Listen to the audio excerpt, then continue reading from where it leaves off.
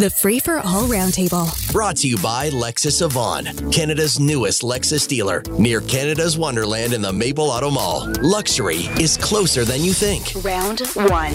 All right, we were just locating things. Mark Towhey is in studio, and is that because you're from the neighborhood that you know Vulcan Street, or is it because of your time at the mayor's office? You are an Etobicoke. Yes. And so apparently it's located near Atomic Avenue. Well, it's due north of Atomic. It's some distance from Atomic Avenue, but they've got some great, there's some really good street names in the industrial and light industrial areas. I'm very intrigued. But of course, more importantly, we have a major fire there this morning, which is, in my experience anyway, and people can correct me, but I don't remember a 6-alarm fire in Toronto. We got a six alarm or 6-bell banger, as they used to call it. They only go to 7, I think. Yeah? Okay. So, in Montreal, we only go to 5. Yeah.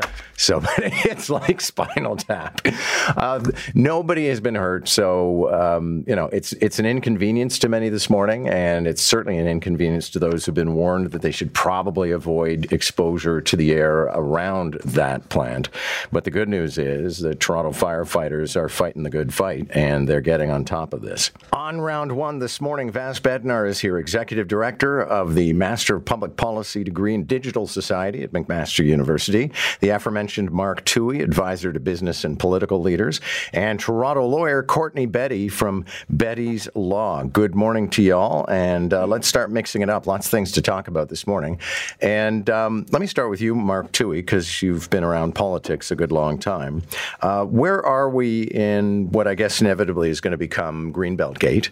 Because the Premier and his housing minister are holding a press conference this morning, and I'm sure it's to pivot and start moving in another direction. It's not to keep on, dribbling the ball on this scandal. Yeah, I would think so. Although the one thing that needs to be done is they, at some point, have to put a lid on this. And the best way to do that would be to fire somebody. And anybody. Probably the most likely candidate is the one who was singled out in the attorney or the Auditor General's report, and that's the Chief of Staff to the Minister.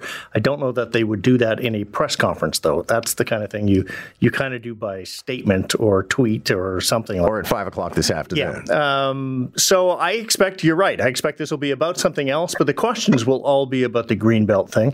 But as much as this captivates those of us who have a fascination for politics and are in the media, I don't think the average person on a city bus anywhere in this province going to work this morning is paying any attention to this. So I think if they don't screw it up further, this is quite survivable. Okay, Courtney Betty, you've probably witnessed no shortage of scandals in politics and elsewhere. I think Mark's right that there needs to be one more two-step before they can start waltzing off in another direction. I do, and I agree with Mark in great analysis, but it's interesting, John. The week of February 4th, we talked about this topic. We talked about it when there was a new member of the NDP, a new leader of the NDP that was elected. And the discussion was, she came out storming with, is this going to become an issue for Doug Ford? And I think it is going to be an issue for Doug Ford. I think it's a big issue for Doug Ford. How he handles it now is going to be critical. And as Mark said, maybe firing someone. But I think Doug does have a problem here. And Vass Bednar, your take, because I don't think a lot of people were preoccupied by the Greenbelt. They thought it was just a bunch of whiny environmentalists complaining. But when you get to the envelopes, the brown envelopes being passed to the leader of one of the chiefs of staff of one of the cabinet ministers, that's where people start going, what's going on? I mean, yeah, people have been asking what's going on for a while. I mean, I think Mark's right. In order to have a fall guy, somebody needs to fall and sort of go down on a sword of sorts. But there's also the fact that it's the summer and a sleepier time where people may not be paying as close attention to the nuances and details of this. And if their macro takeaway is, the government is being punished for just trying to build more housing, which people agree we all need, then that's going to further muddle this too. Some things are just so peak Toronto, and certainly the announcement that there's going to be an announcement of a date for the Eglinton Crosstown opening is one of those moments. Courtney Betty, I mean, probably everybody is rolling their eyes at this point. This has been going on. It was supposed to open in 2020? This has been such an incredible disaster from the public-private partnership model that was created. Because what you did was you created a model where there was no, there's no benefit for finishing early. And, if you look at Little Oakwood, when we talk about the whole Eglinton transportation system, that whole area has been decimated by Metrolinx. So I've got really strong views in terms of the impact on the communities that have taken place and the fact that really, this has been a financial bonanza for too many people.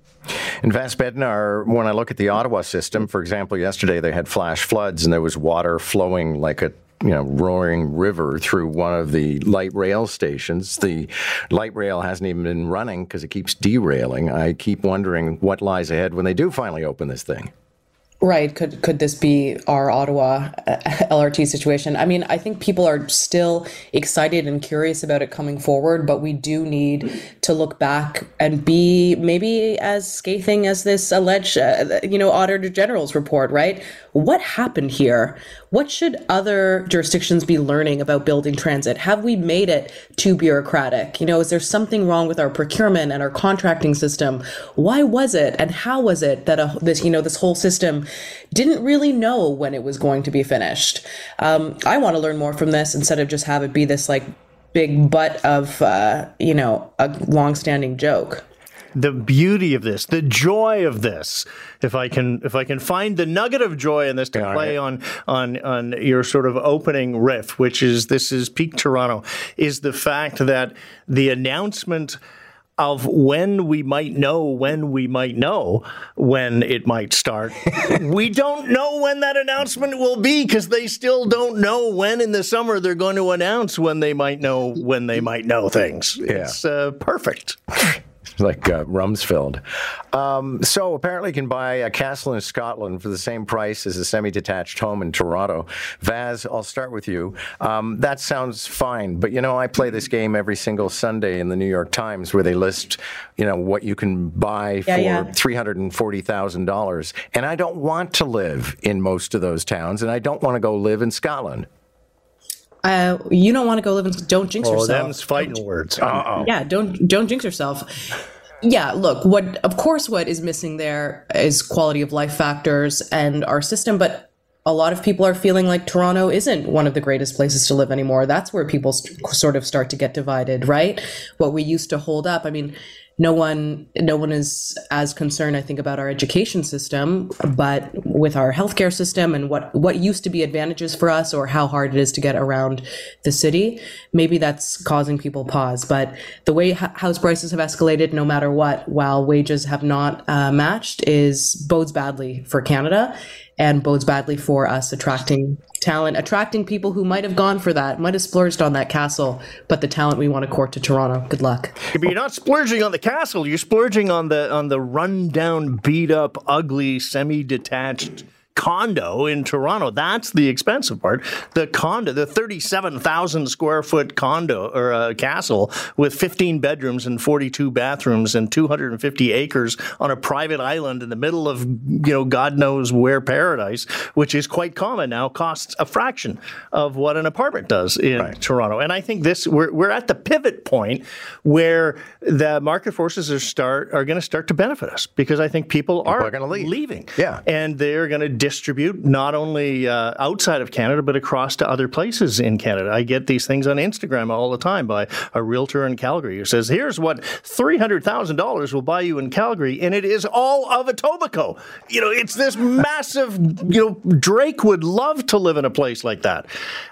So I'm looking, and I think a lot of people are looking to find a better pasture where they can live the rest of their life. Yeah, Courtney Betty, I'm not trying to underestimate the pressures of our high cost of housing here. It's insufferable, and some people look at it and say, I'm never going to be able to afford something. But at the same time, a real estate market represents the desirability of where people actually want to live. Well, absolutely. And Toronto is always going to be, and yes, there are individuals that are going to choose other locations. But when you look at the immigration patterns right now, there's always going to be a flow of new individuals coming to the city, which is going to, create this incredible demand. But I think the whole point of the article is that, the affordability for many people combined with the issues and interest rates and all of this, is that we're in a housing crisis for many people in the city of Toronto. What do you folks make? Actually, maybe I'll start with you, Courtney, on this one. Is there any sympathy for a group of avowed racists whose photographs were taken and then exposed publicly, and now they are apparently suing because they say they're losing their jobs and their relationships? So that's too bad. We sent out this editorial this morning by the Idaho Statesman, where they said, hey, your opinions became public. They're not popular opinions. Wear them. Well, John, I'm always amazed at the U.S. legal system, how it affords you the opportunity to file any kind of a claim. And this one's certainly one of them. For me, I just look at this with a little bit of humor. Okay, Vass, they were actually busted on their way to disrupt a Pride festival. And again, to come back to it, obviously they're anti-gay, they're pro-Trump, and they're racists, and they're all mad that now everybody knows about it. Yeah, I think it's this fascinating expectation of, privacy or anonymity being maintained, right? And how that clouds bigger conversations about what we're entitled to online, right? And who we can be and what can be traced back to us, etc. So I think it's fascinating that people also felt there was this sort of implicit pact, right? Or trust within this group that no one would de-anonymize them, or that it wouldn't be possible to be de-anonymized. So I like that Courtney can read it with a sense of humor. You're right. There is something sort of ironic and fascinating about it, but I don't think they're going to get anywhere with this claim. No, Mark Towhey. I think if they're upset about this, wait till they get to the process of discovery. When they have to sit down at a table with lawyers from the opposite side and answer questions about everything that'll be on the record for the court. I think this lawsuit will wrap up before then. Listen, 60 seconds on the clock, so let me ask Vass Bednar, because you had a baby recently. There is a lawyer in the UK who says it's so hard for a woman to have a baby, the baby should get their name. Yeah, I saw that blow up online. I mean, I have a girlfriend who her first child has her husband's name. Her second child has her last name. It is a convention that people are thinking or rethinking. You see people hyphenate names. You see people make up new last names. And I was thinking if I have a second child, maybe just giving it the last name Vass, because that's the name I trade on. I'm only half kidding. But I'm glad that she raised it. I don't think her rationale of, it's the difficulty means that they should take that last name. But it is a convention. But right now we only let people have one surname. So we got to figure that out. Catch the Round Table, Round 1 at 7:45, Round 2 at 8:45. Weekday mornings on More in the Morning. News Talk 1010 Toronto.